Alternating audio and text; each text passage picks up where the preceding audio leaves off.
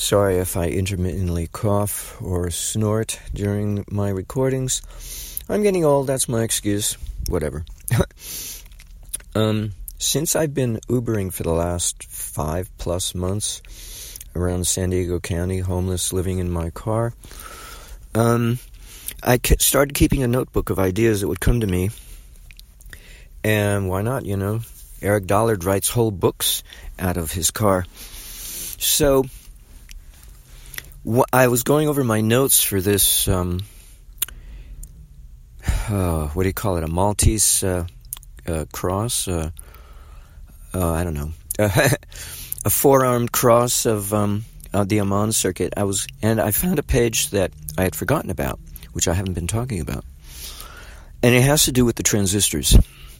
Now, since they are derivative of the original baking soda borax diodes from 100 years ago, it's possible in a stage of development, a semi-stage, like an initial stage, before becoming what we recognize as a transistor in which there are 3 leads, and you have a throughput between the, the collector and the emitter. It may have been, historically and in terms of simplicity, possible that there was a prior stage in which there were simply 2 diodes, in which the aluminum lead of each is connected together, one to the other, so that they share the same common aluminum lead at that point. And then the 2 other leads, in order to create a throughput, instead of thinking in terms of an electrical throughput, such as we envision when we design our transistors, maybe the initial stage of development was a magnetic throughput, by magnetically coupling the 2 canisters together. Because one of my design variations of the borax baking soda diode in use of... I did try to build a few circuits as I was moving out of my apartment 5 months ago. I didn't get a whole lot done and nothing succeeded because, as Mommy said long ago, just try to start small and build up, and don't start big. Unfortunately, I started off with my most developed simulations that I have no clue how to build them. So naturally, I did not succeed at getting any results.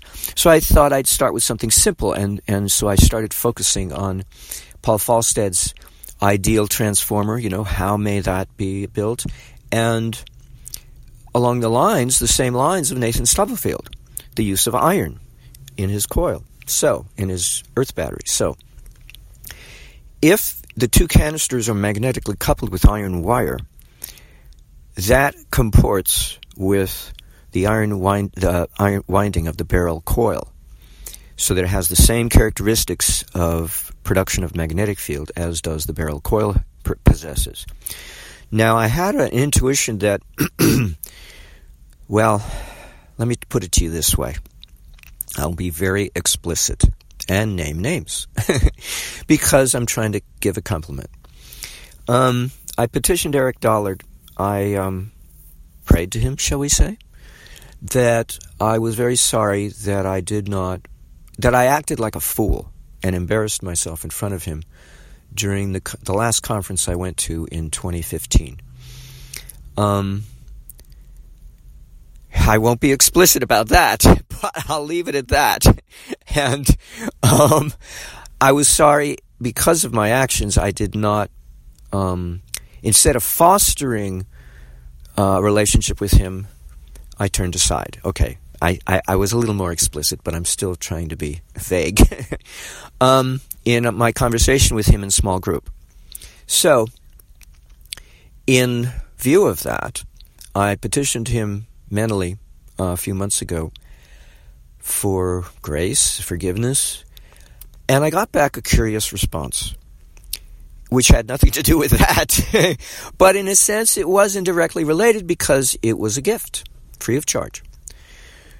The quotation that we get from William Lyne, L-Y-N-E, now deceased unfortunately, in one of his books, Pentagon Aliens or Space Aliens from the Pentagon, the previous edition, in which he talks about Tesla's special generator, and supposedly he quotes a Dort Jr., whose father, Dort Sr., worked with Tesla in adapting his special generator to a small line of their Electra U-boats during World War II, giving them a 30,000-mile range minimum. The Earth's circumference, by the way, is 24,000 miles.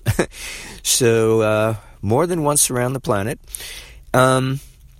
By way of utilizing compressed air running the special generators stored in liquid air tanks. And so they didn't have to surface and risk bombardment from the enemy or whatever, sighting. They could recharge their DC battery bank while submerged. They didn't have to surface to get oxygen and air to run their diesel-fired gasoline run rotary electric generators to recharge their battery bank. Let's see, where was I with that? So Dort Jr. gave William Lyon a few tidbits, namely the basis for the trimetal generator, the properties of aluminum, iron, and copper. And I already covered in prior recording about the copper, how it translates into the Russian sometimes, and back into the English as being the active, which is exactly what Dort Jr. said. He called it the active.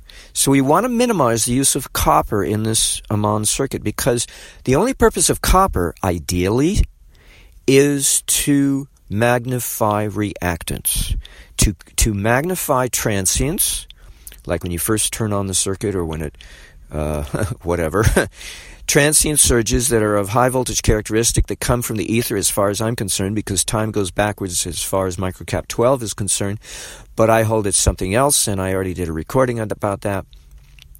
Be that as it may, it's an effect without a cause that's not tied to accountabilities such as conservation of energy, and it can self-amplify. It can self-compoundedly act like a self-compounding interest rate, in which you don't need any more energy inputted into the circuit necessarily, unless you're trying to regulate an input frequency. Then you need a modicum of input voltage, like a microvolt or something, to have an input frequency that's constant.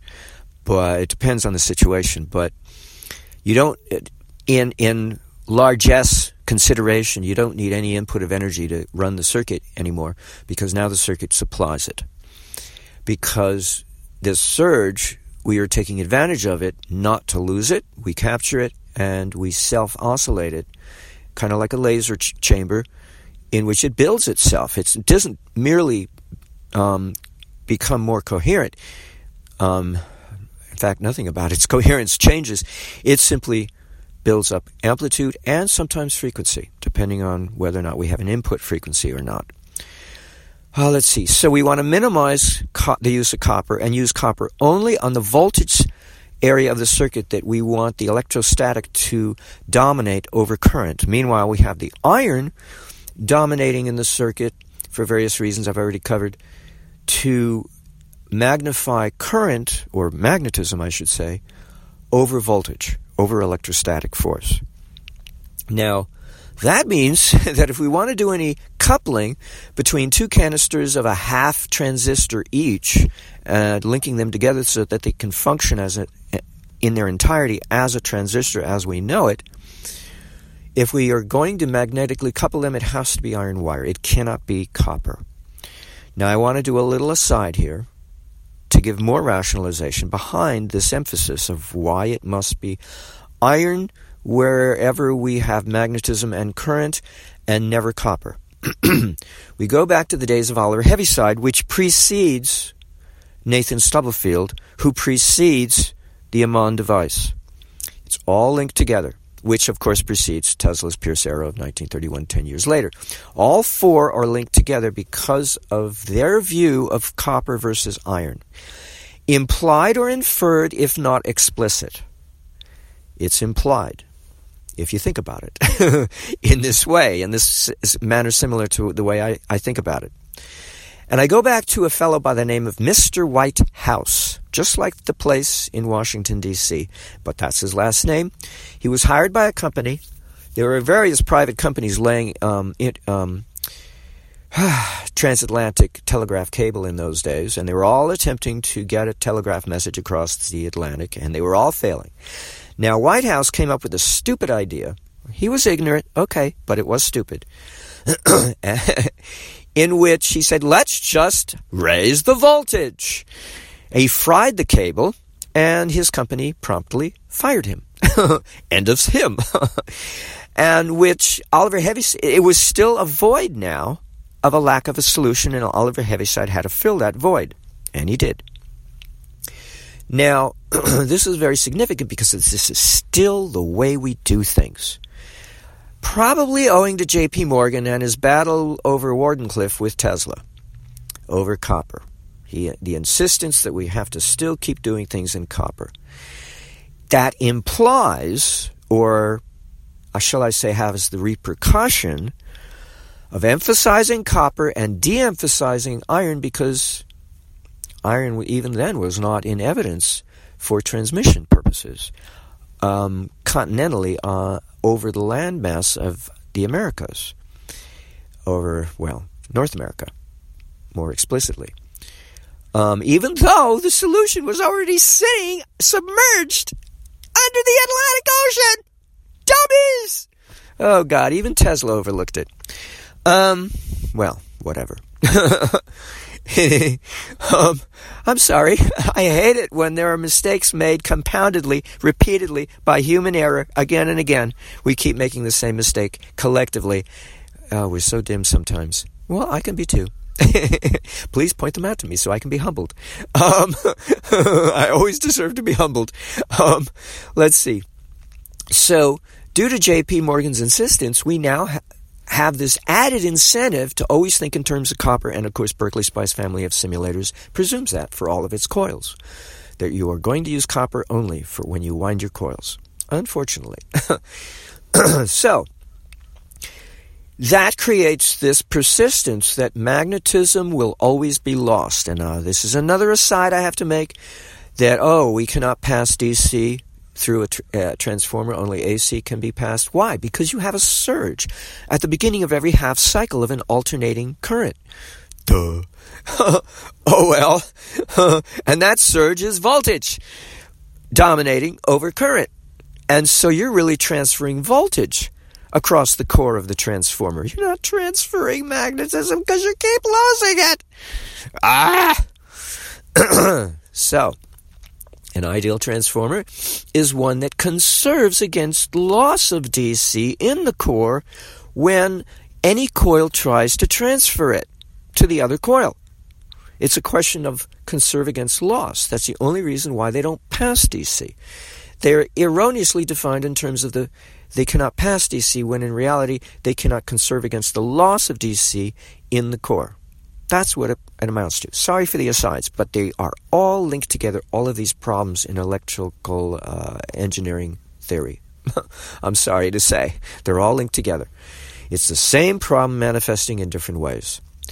So, when we couple the two semi or half transistors of maybe the first stage of development of the transistor by individual inventors that never made it to either commercial market or the public view, so they were long since forgotten, and it took the commercialization of the transistor during World War II for us to finally collectively learn about them and retain the memory collectively.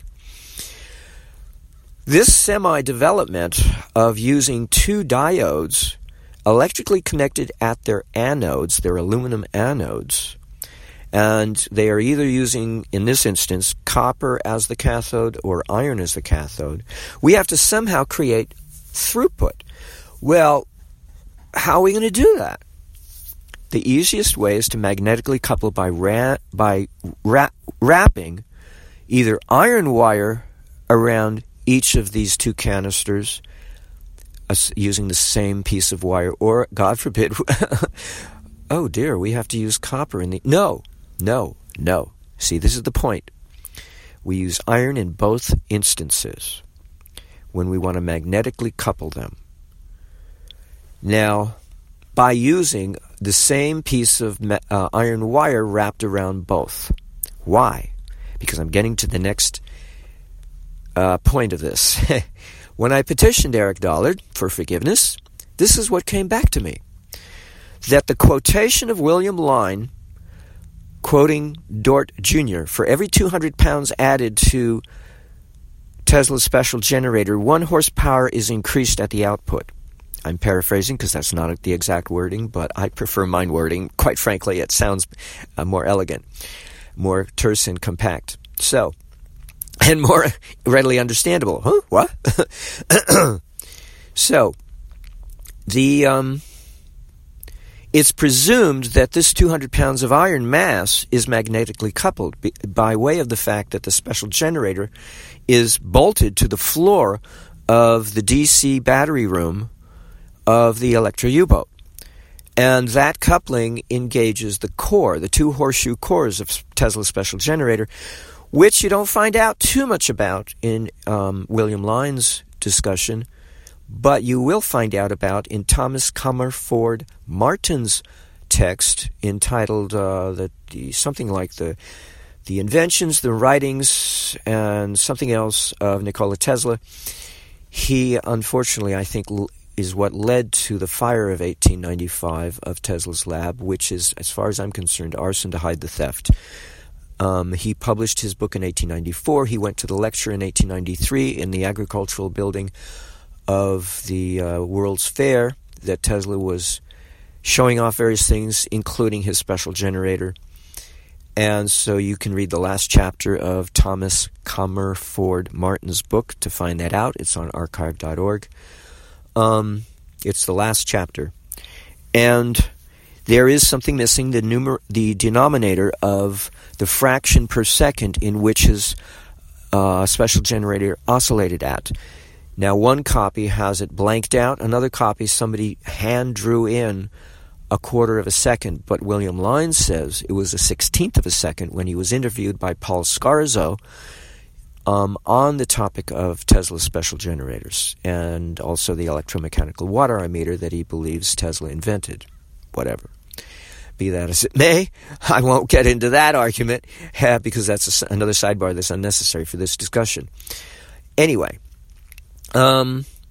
so everything was destroyed. And regardless of who stole the stuff out of his lab, the Germans acquired it and worked on it for whatever length of time they could. And according to William Line, that wasn't good enough for their usage of some of their technology, of that stolen technology during World War II. So they sent Werner von Braun over to discuss with a mentor, have become mentored by Tesla for 2 years between 36 and 38 in New Mexico.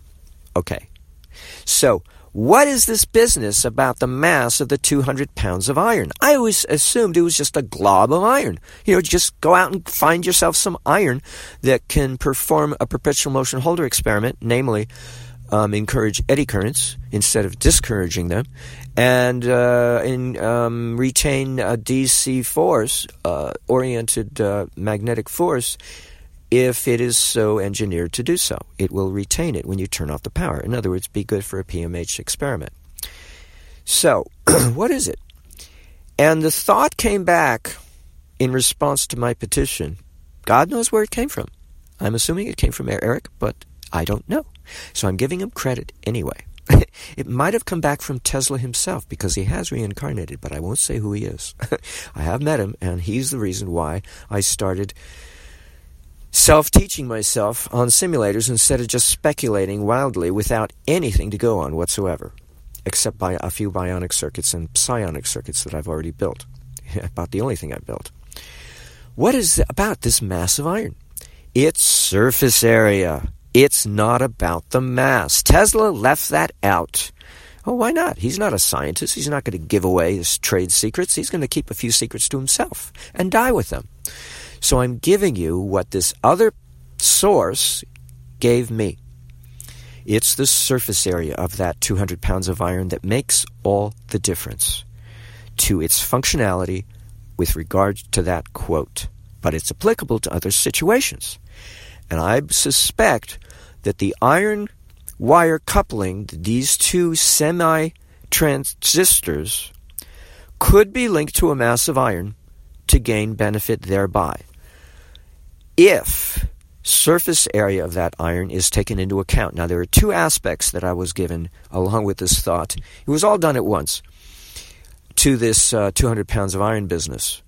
One has to do with inductance and the other has to do with capacitance. So both are implied or inferable from this quotation if it's interpreted properly, that it's the surface area that matters. Namely, when it was applied in the format of coupling or magnetically coupling or by way of bolting the special generator to the DC battery room of the floor of the Electra U-boat, they were engaging the inductance of the U-boat shell, which is round. It's elliptical. So it has inductance. Furthermore, it has surface area, which is already capacitance, with the surrounding environment and with the internal environment. So in a sense, it's a single plate, a floating plate, in which its dielectric, where all of its voltage is going to be stored, is inside the vessel and outside the vessel. Now, William Line sort of alluded to that outside when he claimed that the purpose of that coupling had nothing to do with magnetism. It had to do with grounding out the circuitry to earth ground via or through the ocean as an in-between medium. He was, he had a little bit of truth there. But he told me in an email, he doesn't know how these things work. He just speculates the best he can. What else can we do until we build one and find out, right? So this little insight takes that idea further and completes it. And I hope you agree. It certainly puts a little perspective on that quotation that William Line makes of Nikola Tesla via Dort Jr. So this is another reason why we have to exclusively, in this circuit, not in general, but in this circuit I'm speaking of, all electrical connections having to do with our desire to emphasize magnetism and thus current over voltage. We have to do the opposite the way everybody else thinks and not think strictly in terms of, I want to reduce resistance. So I'm going to use silver wire maybe, if I can afford it. Or I'm going to use silver plated copper wire. Or copper-clad aluminum wire in the audio industry, because I want the low resistance of the copper, wherein the vibrations, especially the higher frequencies, are going to congregate in the outer perimeter of the wire where the copper plating is. No, you don't want to think in terms of simple resistance, because iron is 6 times more resistant to the flow of current than is copper. Sorry to say, I looked it up. And it can certainly discourage people from the use of iron winding. But that's not the purpose here. The purpose here is the other functionality that I've already covered in prior recording. So, because this is not part of the circuit per se, it strictly has to do with the formation of an entire transistor out of 2 semi-transistors in the early stage of development of the transistor. We have the opportunity, I suspect, I'm willing to estimate, that we can take advantage of this quotation of Tesla of 200 pounds of iron and couple this magnetic coupling between the 2 semi-transistors to a nice large iron mass of suitable surface area, suitable shape, geometry, to create inductance and mass. But how thin can you make it? Well, if we take the example of a U-boat, an Electra U-boat, as our example, we have a certain proportionality between surface area and mass of the hull. I don't know what it is. I haven't looked it up. But if we apply that and scale it down, that's nice, but we need more surface area, don't we? So in other words, the 200 pounds of iron means absolutely zippity-doo-dah. It merely signifies how much surface area resides on the outer and inner surfaces of the hull of the Electra U-boat. That's it. So you can do the conversion between 200 pounds of iron to the surface area and what is the inductance of that Electra U-boat's shell, the shell of that Electra U-boat, and that's what you're left with. And that is what you play with. And forget about the 200 pounds of iron, because that's a distraction and an unnecessary diversion. But hey, if you want to keep secrets, that's one way to do it. So I've said enough. I don't want to repeat myself because I might get lost in the muddle. I've forgotten already what I've said. And I hope this helps elucidate to you another aspect of this circuit and the way people thought about 100 to 140 years ago in the days of Oliver Heaviside, the 1880s. This is what the Amman circuit springs out of, is the 1880s mentality. And we've lost that. And it's high time we regain it. Now, Eric Dahl had already kind of encouraged me when I had these insights. He encouraged me to think along these lines when he made that recording with you and Adrian Marsh. And he said, we got to have iron wire connecting the chassis of these various units because blah, blah, blah. And that reminded me, wow, thank you, Eric, for reinforcing that idea I've already had about iron. But it helps because... Well, it helps, simply. We have to revive this use of iron wherein it's appropriate. It all depends on the circuit. I'm sorry. To complete this thought. Because we think strictly in terms of copper, and all of our circuits then are voltage-oriented, in which we think we have to supply the maximum voltage to supply power to the load, plus extra for losses. Oops. Because we no longer think in terms of iron. We think exclusively in terms of copper, in which it's a voltage-oriented manner of conveying power through an electrically coupled transferring medium, such as our copper wire. And that's very unfortunate, because it encourages people to believe in the conservation of energy as a law instead of as an executive order that becomes self-fulfilling only if we believe it's a law, when in reality it's an executive order, because it becomes self-fulfilling. If you think it's a law, then you're going to supply the maximum voltage because you're not thinking about conserving against loss of magnetism. It's a composition of errors that really is, in terms of an archetype, is just one. And it's a generic pandemic problem among electrical engineers and the physicists who encourage it, and the electrical engineers who encourage it. It's really, and it really means that poor Oliver Heaviside doesn't get credit where credit is due, because that's where all of this starts out at. And we somehow lost it at some point afterwards. And it really bothers me. It irks me. Because we really need a posthumously a knighting. He was never made a knight, was he, in the English realm? He deserves it. He deserves it. He needs to be knighted, along with Charles Proteus Steinmetz. And I suspect Eric Dollard as well, but he doesn't have English citizenship, and he probably doesn't want to be knighted anyway, because he's not into that sort of thing. Fine. But, these people who keep steering us back onto the path of proper awareness of electrodynamic theory really need to be thanked for what they've done and contributed. And so have you, Aaron Murakami. I mean, all of it. Jim Murray, Paul Babcock, you've all contributed to my conceptualization of the basic theory behind electrodynamics. But this area of magnetism is really floundering, for lack of a better word. Now, I must admit that solution of Oliver Heaviside was removed. I think it was 1956, if I'm not mistaken, and replaced with repeaters that boosted the signal to go across the Atlantic along the telegraph cable. There may have been other reasons why those repeaters were put in there, maybe to keep us ignorant, because they realized we were wising up in the 50s, post-World War II, and we should be kept dumb. So we can't use that method anymore. That method that they came up with that was an improvement over Oliver Heaviside's suggestion. After he did his math, properly modeling the situation, he decided, let's put iron filings in the insulation. And people said, we can do better than that. We can wrap the copper core with an iron magnetic tape, and thus permalloy tape came into being.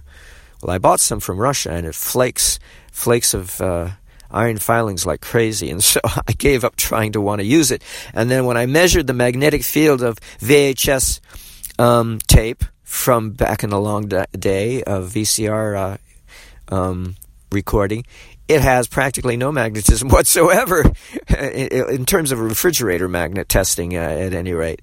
So I don't know if we can make our own transatlantic telegraph cable solution using available materials without creating a mess on the one hand, or to do it correctly or to do it incorrectly, and have a nice clean workbench. I don't know.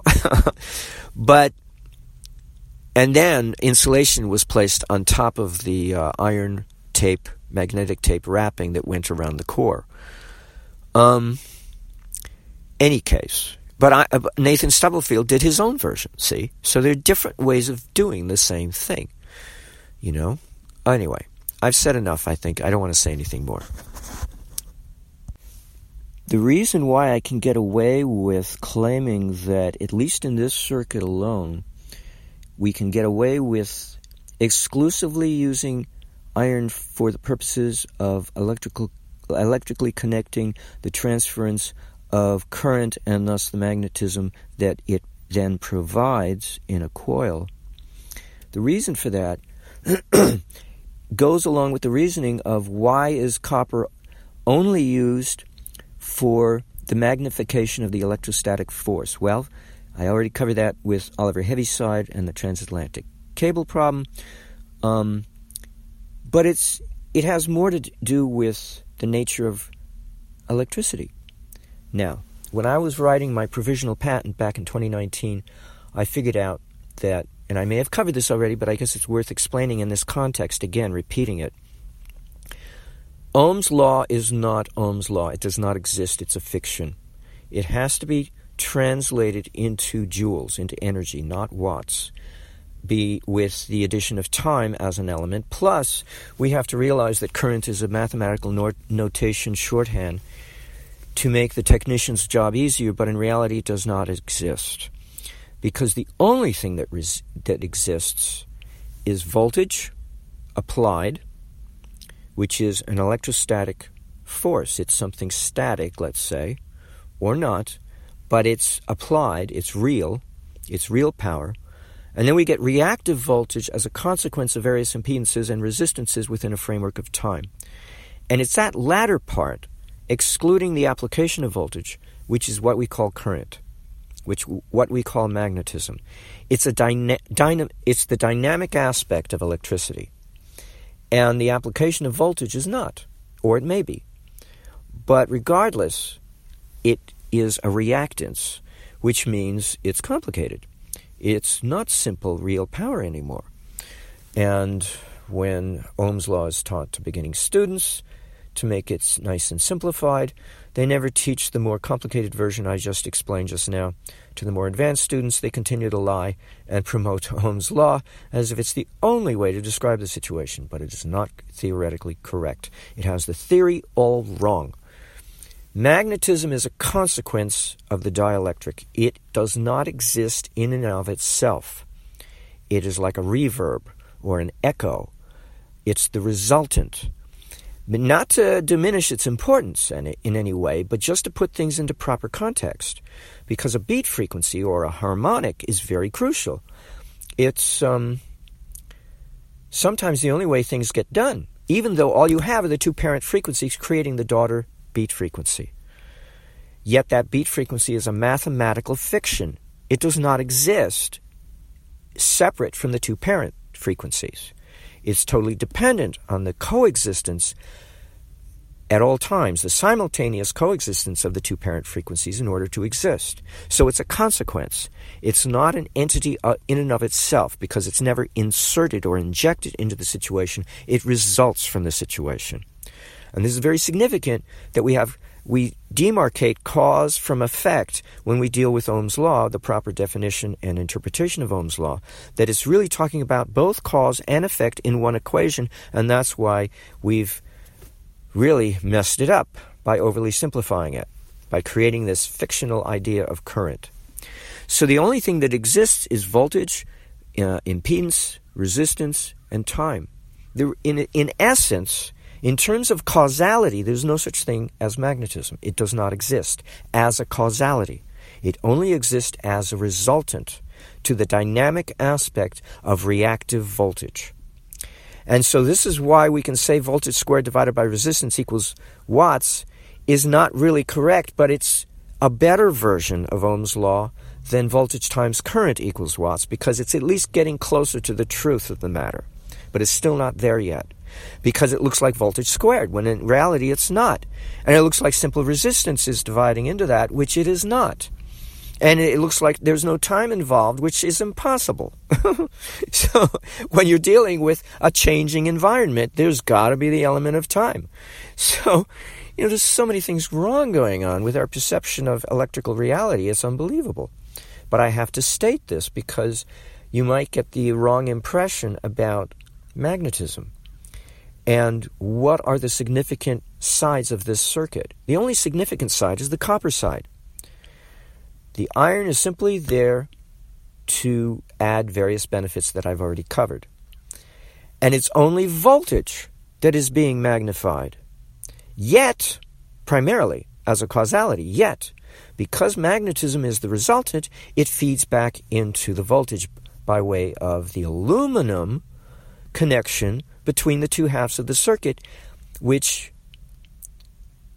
being parametric, is not going to want to carry a current across. It'll expel the magnetic field, because that's what paramagnetism does, into its environment. And it becomes a field effect at that point, instead of an electrical connection at that point phenomenon. It's because we only want strictly voltage in that aluminum connection between the two gates, because that's all that's going on there. And so we don't want current. We want to minimize it. We want to expel it and get it out of there, because the electrical connection itself is not supposed to encourage the formation or the utilization of current, because that just kind of, I don't know, it's erroneous or not relevant. It's not pertinent to the gating effect of the two transistors. All they need is varying voltage to open and close the gate. That's it. And so that's why the aluminum has to be there. But due to Mitko Gurdjieff and his ideology of extension of a conductive medium out along a single open transmission wire to some distance, in order to create migratory current, in order to effectively complete Ohm's law, as it's simplistically defined. So that we don't just have the electrostatic force, we also include the current, the magnetic force, so that we get an electrodynamic taking place, even though current is being de-emphasized and voltage is being emphasized, but in the case of the aluminum, it's being exported or expelled out from its aluminum material. And the surface area is increased at the end point of those open transmission lines, two of them in opposite directions, opposed, getting away from each other, to reduce the likelihood of ionic transfer between those two wires, ending in a surface area that may or may not be dielectrically coated to enhance their interaction with their environment. Do we want to do that? I don't know. Maybe not. I'm not sure. At least it would store. See, now that's the other thing. No, it would enhance storage.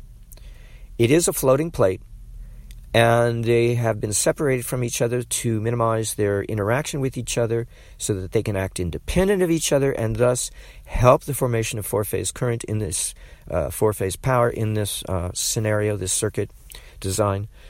But they may need to store their voltage and not just be a surface area, and that might be why they need to be coated with a dielectric, so that the dielectric can store that voltage. But each dielectric of each of the two aluminum plates storing voltage independent of each other within the framework of time, so that their two phases can not necessarily coincide, but they may coincide because they are electrically connected to the same aluminum wire. So because of the paramagnetic quality of aluminum, maybe that helps foster that they be in opposition. And maybe this is part of the process of encouraging four-phase power within the overall design of this circuit. It's possible. I don't know. But I'm speculating because I go on what I was given, and then I backtrack. I reverse engineer from that my speculation of what's going on to help you understand it. But it's my speculation. So maybe you come up with something better. But it has nothing to do with the information I received.